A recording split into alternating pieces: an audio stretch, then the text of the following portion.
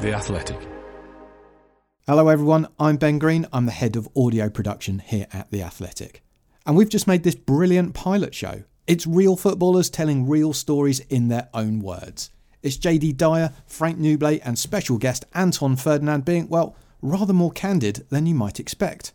Everyone here at The Athletic loves it, but we want to know what you think. So please, have a listen and then send an email to me. It's bgreen@theathletic.com and put real footballers as the subject. That's B for Ben and green, like the colour, no extra E's, at theathletic.com and the subject, real footballers. Also, if you're in charge of a marketing budget and this is something you're keen to partner on, well, I'd love to hear from you too. On with the show. Steve Bruce. He's the worst manager I've ever had.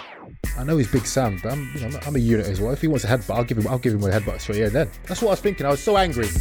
When Carlos Tevez came to West Ham, he couldn't speak English, but the way he embraced us as a team, man used to come Embassy, bruv. On a Saturday, Carlos Tevez is in Embassy nightclub. My man's on the dance floor shuffling. I'm seeing people like double take. Raw. That's Carlos Tevez. Like, it's mad. Hello and welcome to this very special episode of the Real Footballers Podcast. I'm talking authentic conversations, unorganised headlines and everything else in between from the footballers themselves. There's no reason to turn around and guess anymore about what they have to say because they'll tell you themselves. I'm joined, of course, as always, by a man who needs no introduction because he started his career at Chelsea, made his name at West Ham, but his black book is as good as anybody's in football, and he's also represented 18% of the 92 clubs in the there's Football no need for that. League. There's no need I'm for talking about Frank Nublet. Cheers, and Jay. look, we're also joined by another guy who's well known in terms of a household name, done everything in terms of reputation and played in the Premier League with Sunderland, QPR, West Ham, and of course in some exotic places as well like Thailand and Turkey. And Southend-on-Sea, depending on how you look at it. But a man, as I said, needs no introduction. Anton Ferdinand. Gents, I should say it real. Wagwan, first of all. How you lot feeling? We're good, man. This is the main man, isn't it? This is the man we wanted in the building. So he's here. Did you play for Chelsea? Yeah, I played for Chelsea. Yeah, academy. Started academy. at Chelsea. Yeah, academy days. Yeah, Rolled it out. Onwards. Oui. Honourable mention. Honourable mention. Yeah, of course. Yeah. Describe the whole footballing journey. That's what we turn around and say, right? Of course. Unfiltered, real, organic conversations. But we check in at first. I want to know from you. So many different changing rooms, so many places around the world, right? You've experienced. How important is the harmony in the changing room, first of all? And what would you turn around and say was your favourite one? Harmony in a dressing room is probably the most important thing. And the reason why I say it is from my experience, I can only give you my living experience. Facts. Which is being involved in relegation battles, being bought to keep teams in the Premier League or in the top league or in a league that they're in. Because I've always found a way of playing a part in keeping the team in the top division or the division that they're in. And a lot of it comes down to the camaraderie in the dressing room. But why you? Why have you been that person, you think? Looking back on it now, you think that's a survival maybe mechanism that you have in you? You have that experience too, though. People have bought you for similar reasons, right? No, Surely. yeah, I've been in a lot of teams where Do you know what? Sorry, Niz. you're the person that... Sorry, Niz. It's hard for me to answer that. That's a question you can answer because you've been in the dressing room with me and you've seen me at work. No, I know. That's true. You've I was seen going to me get at on to. work. I was going to answer back to what you were going to tell me, but I'll give you my perspective from being your teammate. I think you're great at galvanizing a group, which is a great quality to have. I learned quite a lot as well off you and a lot of the boys in that changing room. We had a group of men, so the manager didn't need to step in too many times. It was controlled by the senior boys. And even if you weren't an older player in terms of age, how you carried yourself set an example.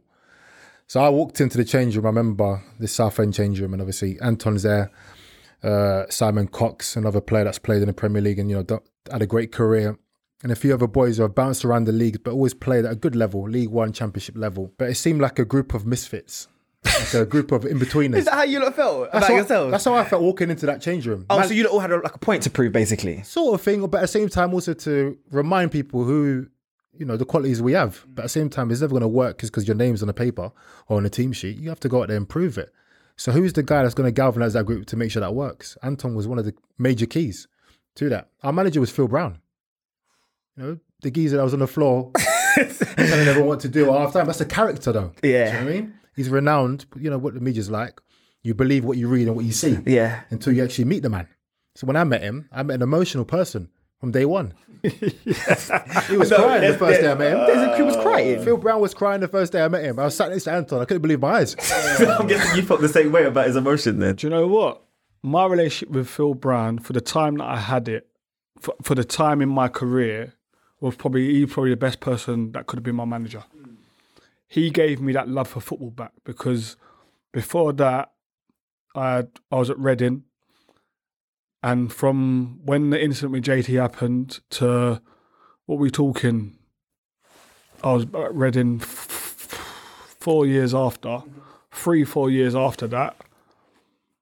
For that whole time, I fell out of love with football. I remember you saying this to me before. Like, I hated football. I loved playing it, but I hated what football stood for. Phil Brown brought the love back.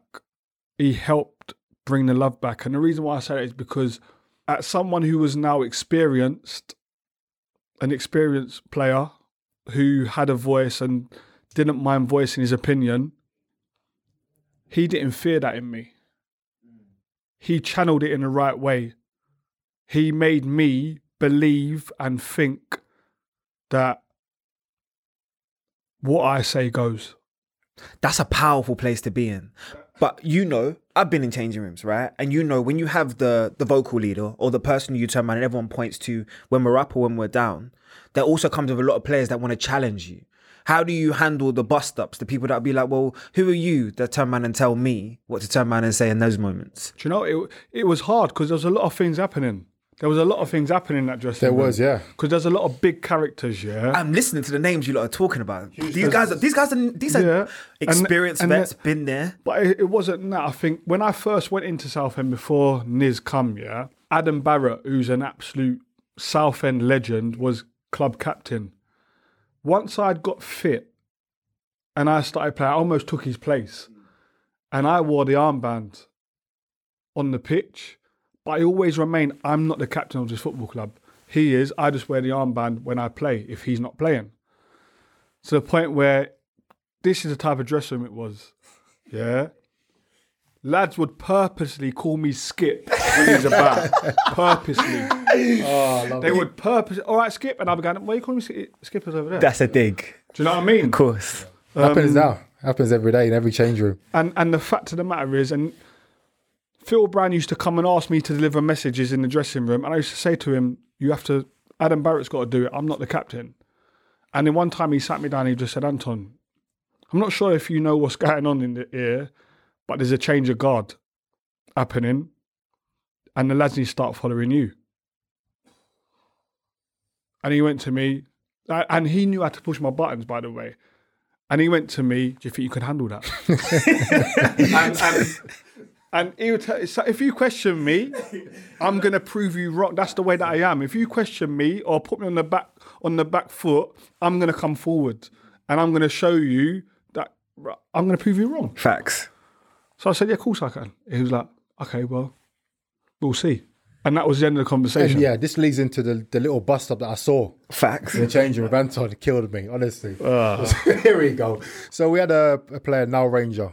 Obviously. Oh, legend. I'm Yeah. from North London, so I Yeah. know already. Yeah. Yeah. Great kid, great talent, but obviously had his troubles. Obviously, like I said, the first day I came into Southend, you know, obviously I'm sitting next to the boys. They've all welcomed me quite well. I knew a lot of the players there already. And Phil Brown's crying. First day, crying. Tears rolling down his eyes. Couldn't believe it. I thought he might have stepped on something and stabbed his toe or something. I couldn't believe he was crying. Reading a sheet of paper. You know, Now Ranger's been done for something, so he's going to be, you know, out for a few weeks. And obviously he was a big player for us. When fit and healthy, I think we'll all agree, Range was unplayable. Unplayable talent. Right? At that time as well in his career. Yeah, That's on probably fire. the most informed that he was. And you know what? It was his last chance. Facts. Right. He understood that too. In a league, in an actual professional league, it was his last chance. Right. And I think the club, you know, from afar and from a friend point of view, I thought the club try their best to nurture him. Let's be honest, they bent over backwards for him. Yeah, done really well for They him. bent over backwards. And obviously that situation happened. So Phil Brown's crying. So that's my first day. So I knew I entered crazy gang territory with this team. And I just literally enjoyed every minute. But back to the little bust up, was in change room. We've lost the game. And, Niall's coming, a bit outspoken, which I love. I love when players speak their mind. And this change room, everyone spoke their mind. But at the same time, we understood if Anton spoke as well, he's skipper, let him have the last word and we'll deal with it ourselves, maybe on the coach or the training ground. But Niall kept on chirping away, saying, look, if I was back in the team, this would happen.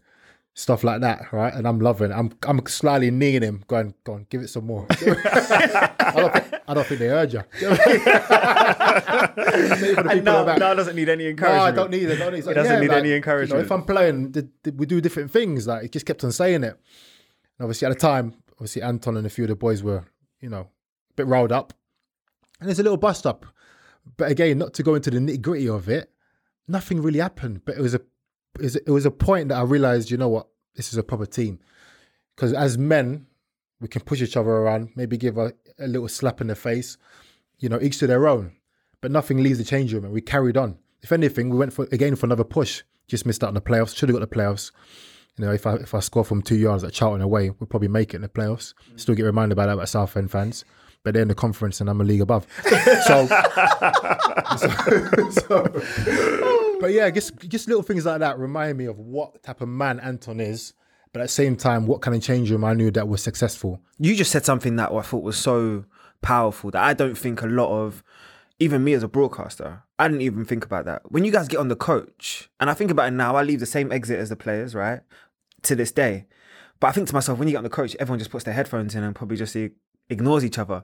You're now saying these conversations still occur. Some of these journeys can be 3-4 hours. You're looking at players in the face that you were just Especially arguing when you go with. down the leagues.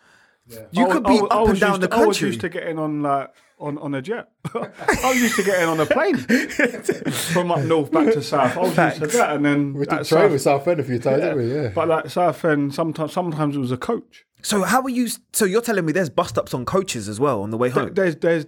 I wouldn't say bust up. There's harsh words, of course, but it's controlled. And just to give some context to what Niz was saying about what happened between me and Niall. Niall understands and knows what happened in that dressing room was out of love. It was out of frustration for how good he is and how much talent he was throwing away. And I'm a man of principles. I like to think I'm fair. I like to think I've got a big heart, but there's consequences to if you cross the line and take my kindness for weakness type thing. And that's what I felt like he was doing, because everything I tried to do, and Niall be the first one to say, if Niall need help with something at Southend, he came to me. Oh yeah, of course. Like he asked me, like, what if, and I'd say to him, listen, I don't mind people speaking. Anyone can speak in our dressing room. Like Frank said, if you're young, it don't mean you can't speak in the dressing room, because when I was younger, I was the loudest in the dressing room. When I was at West Ham, I had outbursts in the West Ham dressing room, and we got like Teddy Sheringham and Christian Daly and big time players in there. But when I needed to speak, I spoke my mind. But no one couldn't tell me nothing because I carried myself well and I trained properly. So in my dressing room at Southend, if you conducted yourself right, you had a voice. If you didn't, you didn't have a voice. And I wouldn't allow you to have a voice. I respect in that. the dressing room. If you don't conduct yourself properly, if you don't allow yourself to be the best version of yourself, to reach our goal. It's not my goal, it's our goal as a team. If you're not pulling in that direction, you don't have a voice in that dressing room. I respect it, because you're asking for a level of professionalism from your fellow pros. And not just that, I was saying it to Niall based on the fact that if he trained properly every day, turned up every day ready to train, and joke about in the change room, in the physio room, do what you want in there. I was the biggest joke. I was the loudest person in the dressing room, loudest person in the gym, loudest person in the physio room. But when we went out to train, I was serious. Yeah. And the reason why it frustrated me with Niall, because I knew if he'd done that, Premier League player. he's a Premier League player.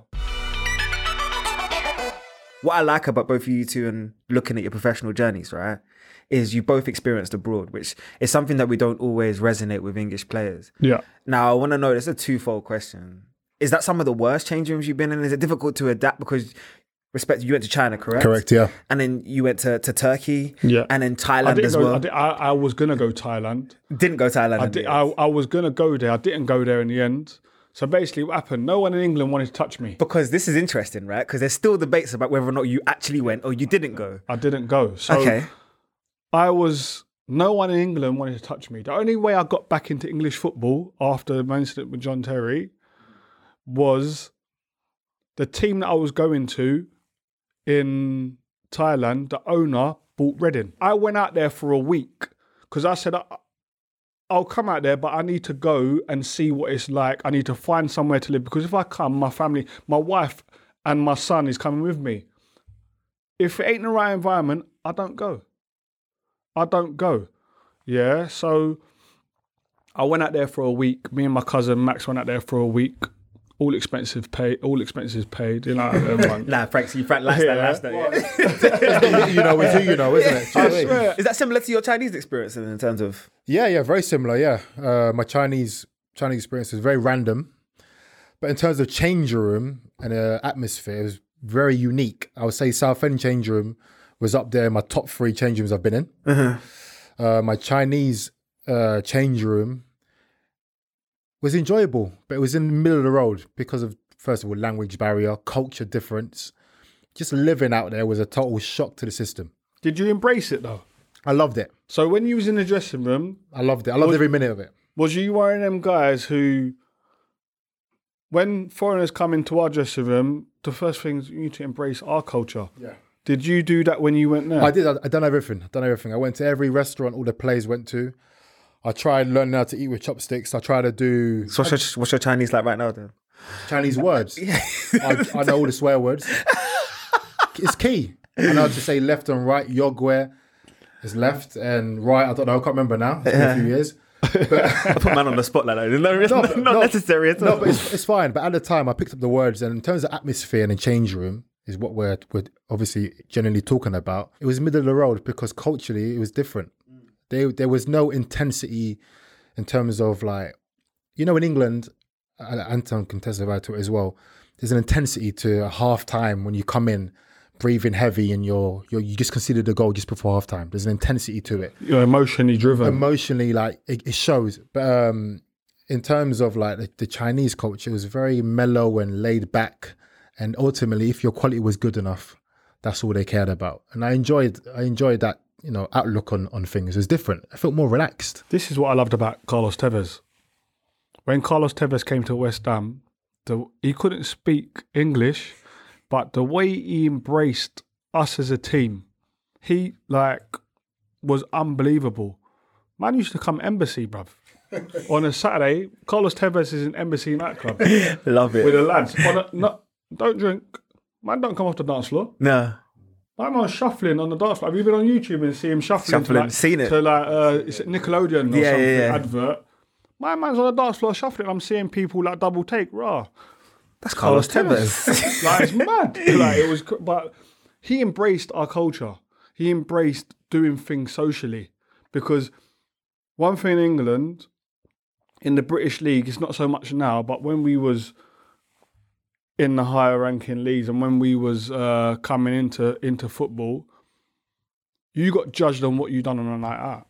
More at times, you was welcomed into the squad because you could drink. Wow. Or you had a bit of banter about you when we was out. I tell you what's so interesting. Both of you have spoken about the relationships and the importance of the relationships with your managers. Has there ever been a time where you're thinking to yourself, well, I don't understand why you can't see the personal aspects of what I'm trying to come from. The disconnect with the managers, because people don't recognize sometimes. Managers sometimes have as big an ego as any star player you could possibly think of. Some of those managers that have worked with you guys, Sam Allardyce that comes to mind. Look, I've got Roy Keane, Franco Zola. That's not even to mention some of the names that you've crossed the paths as well. How difficult is it to manage those personalities from a player's perspective? What he's trying to say is, what's Roy Keane like? I've worked with Roy, so I know what Roy's like. Direct. Strap yourself in, guys. Here we go. Seatbelts No, now. I swear, like, Roy, I absolutely love Roy Keane, man. I loved him as a manager. He bought me for 8 million. Did you hear the pause? He bought me for 8 million. Just the 8, yeah. 17 years ago. That's a lot of money back then, you know. Yeah. Right. He came there. I went there. Man left me within 3 months. It's tough, mate. It's I tough. swear, he just ducked out within 3 months. But the impact he had on me, and when we talk about so he had me for 3 months, yeah. He knew how to push my buttons. He knew how to get the best out of me. And he learnt that in me from the first time we had a conversation. When I went to his house to speak about going to Sunderland, because I weren't leaving West Ham, you know. West Ham's my team. It's only because of him I left. Yeah, because of the conversation we had. Yeah. And I openly said like, listen, if I don't agree with something that you're saying, I will speak up. Like, I will say I don't agree with that, Gaffer. I'll be respectful in your domain, in your dressing room. I'll be respectful. Like, but I'll say I don't agree. That's probably the best thing I could have said to him. You've worked with Roy. If you allow him to belittle you, he won't respect you. Nah, he doesn't. He needs you to be as he says, a real person. Exactly. In front of him. Right. He needs you to be honest and organic with him. And son, he got the best out of me in certain games, but helped the team become better. Helped us get results by basically using me and hammering me to get other people up for the game and galvanise and make sure that they're on point. You know, and but then I go to the other side of it, and Steve Bruce, he's the worst manager I've ever had. There's quite a few players that will say that. Yeah, and the reason Strap being, yourselves in, lads. the reason being is his problem with me was personal, and I still don't know what that personal why it was. I still don't know it today, and it's not like I didn't ask him, because I asked him on many occasions, like, what's your problem with me? You know, and the reason why I say it is because, you know, in a dressing room, see when players are getting picked ahead of you and deep down I know they shouldn't be, and they're embarrassed. They look embarrassed when the team gets named. That was happening to me every week, you know. How are you not playing, Anton? Exactly. Honestly, how are you not playing? But the players that are playing ahead of me, the team get named, like we'll be in a room, they'll see me, like we'll lock eyes and they'll just do that. Because they know. Because they remember, like, how am I playing ahead of him? Yeah, and then the whispers, you should be playing, Anton. Yeah. And it riles you up. Yeah, man. them You should be shouts playing, are man. You should be horrific. playing. The worst ones, isn't it? It's the guys on the bench. Like, you should be starting, really, Exactly. Anton. How's he playing ahead of you, bruv? Like, Yeah. I know, man. Yeah, what have you done? What have you got on him? Exactly. And then we had the maddest argument, man. The argument was an absolute madness. Private or public? Public, in the gym. In front. And that's the only reason why it went like that, is because, like, I use the word your domain when I'm talking about Roy Keane. I'm respectful to everybody. I'm respectful regardless. But my manager, in his domain, which is the dressing room and his office, the training pitch, yeah, that is the manager's domain. But you see, outside them places, treat me like an adult. Don't chat to me like I'm a little kid. And that's what he tried to do, and I just didn't have it. This was around a time where I think I was linked with Sampdoria. I was probably creating those transfer links for Napoli, and I think AC Milan, at the time. And he was going, who's going to want you with your mentality? Like who's going to want you? Who's going to want you? Like, and all this rubbish. And I just went like, bro, like, who are you talking to? I just lost I went, who are you talking to? Like, I won't get, like, I was like, I said, who the fuck are you talking to? Yeah? And I just lost the plot, bro. Like, but it was because he embarrassed me, because there's people there. Fact. Like, don't chat to me like I'm an idiot or like I'm a little kid. I'm like 24, 25 at the time. Yeah? And I just didn't have it. The reason why I'm explaining this story is because managers are there to manage people. Most managers ain't good tacticians. That's what they've got coaches for. That's why they build a coaching team. There's some managers that are brilliant with like Mark Hughes, unbelievable with everything. Yeah? Alan Pardew, unbelievable with everything. Steve Bruce isn't. Be a manager. We're learning a lot about the dynamics between players and managers, which is brilliant. Avram Grant. Yeah. Talk about his sort of situation with him as an individual and what that was like. But then, have there ever been any other managers that sort of resembled that? Yeah, listen, we both had loads of managers. I've had, I think you have to go on Wiki and probably still. I was still counting this morning. Of managers I've had. But I've been very lucky. I also see it as a blessing. You know, you can see me as a journeyman. All the banter I can get thrown at me. How many clubs you had? More clubs than Tiger Woods, all that kind of stuff. Which is fine. It's brilliant. But at the same time, that one come from the trolls online. Yeah. I've read that That over was the good. years. But now I've been lucky to have a lot of managers. And like I said, the 3 years I had at West Ham when I signed as a youngster, for any youngster going into a new club, massive club West Ham is, you love to have a stability, a stable manager, stable place to go to work. And I had Gianfranco Zola, unbelievable guy. And he was good in the five-a-sides, wasn't He's still the best player in the club. Still best player of the club. Still best player in the club. He might have been 41. I heard that about Patrick Vieira as sorry, well. boss, Could if you still went- go and do the fives. Sorry, boss, if you went 41, it might have been 39. I don't know. But he was the best player. Finishing drills, unbelievable. But as a manager, for me personally, I thought he was more, I could see more as a coach and someone that made you feel good about yourself. Like you said, make you want to run through a brick wall for him. I felt like that was him. And to be fair, we had Steve Clark, so both of them counted each other quite well. But he left the first year. I almost cried that year. Probably the first time I cried. Or nearly cried. And then Avram Grant came. You know, if you could see a sieve in a human being, that was that in a human being as a manager. That's what it was. And we used to sit there. I used to sit there and see, you know, the older pros like the Mark Nobles and people like that. You know, legends of the club. And I used to see them even see, you know, loss of love, not even love, maybe intensity to, you know, drive the sessions on and stuff like that, because it can be sapped out of you. And that's why I always think managers are so key in hiring in any club. And regardless of any player that is signed for a club, the manager is the main contributor to success. Eventually, we did get relegated. Then Big Sam came. One story on Big Sam. He probably won't remember this if he's ever listening. Hopefully, He'll come on one day. I'm Hopefully telling you. subscribe to it and won't be scared to come sit on the chair next to us. Big Sam, Christmas Day. So this, you know, I don't know what people know about Christmas Day in football clubs, but it's another tough time for players because you want to be with your families. You don't know how much you want to eat as well because you got a game Boxing Day. So it's quite tough. And what you can drink as well. You know, not advertising drinking. This is like I'm the one that's doing it. It's part of the game. But it's part of Christmas. It's part of the culture for some people. And he spoke to everyone individually before they left, and he pulled me to his office. It was him and Wally Downs, another legend in football. Unbelievable character. Some of the stuff he used to do for the boys just to gear him up for games. You know, I probably couldn't even speak it on air. But yeah, great character.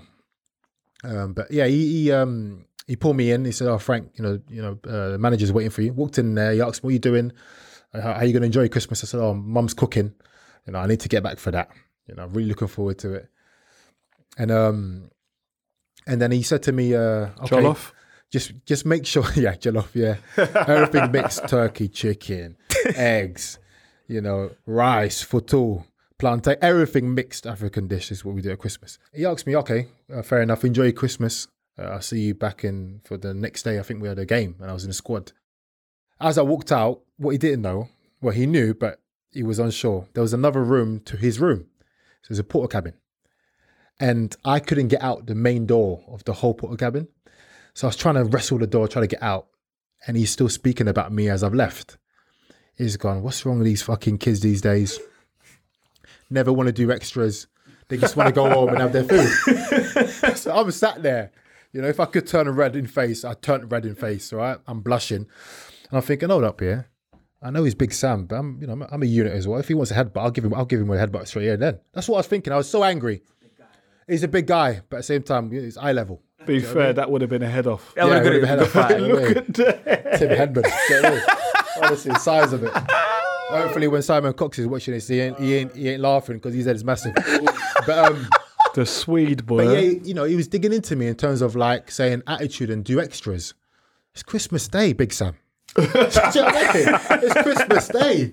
For crying out loud. So I came back and I knocked on the door and I said, Gaffer, the door's not opening. And he laughed and he didn't say anything about it until I think a few weeks later. And then Wally Downs made a joke about, I know the door was locked and you had everything, didn't you? I went, yeah, you dirty bunch of so-and-sons, whatever. Me and him had a little laugh about it. But just to show you that all managers are personal, but at the same time, they're human beings. They have their opinions. This has been the Real Footballers Podcast. We told you and we promised you unfiltered. We told you authentic and we told you organic. And that's exactly what we delivered. And just a round of applause to our first guest, Anton Ferdinand. Let's go. So, what do you think? Should we make more of them? Well, we definitely think so. And do you want to partner with us? We'd love to chat. So please drop me a line. It's bgreen@theathletic.com. That's B for Ben and green, like the colour, no extra E's, @theathletic.com. This was the Real Footballers Show from The Athletic, and you, quite literally, heard it here first. The Athletic.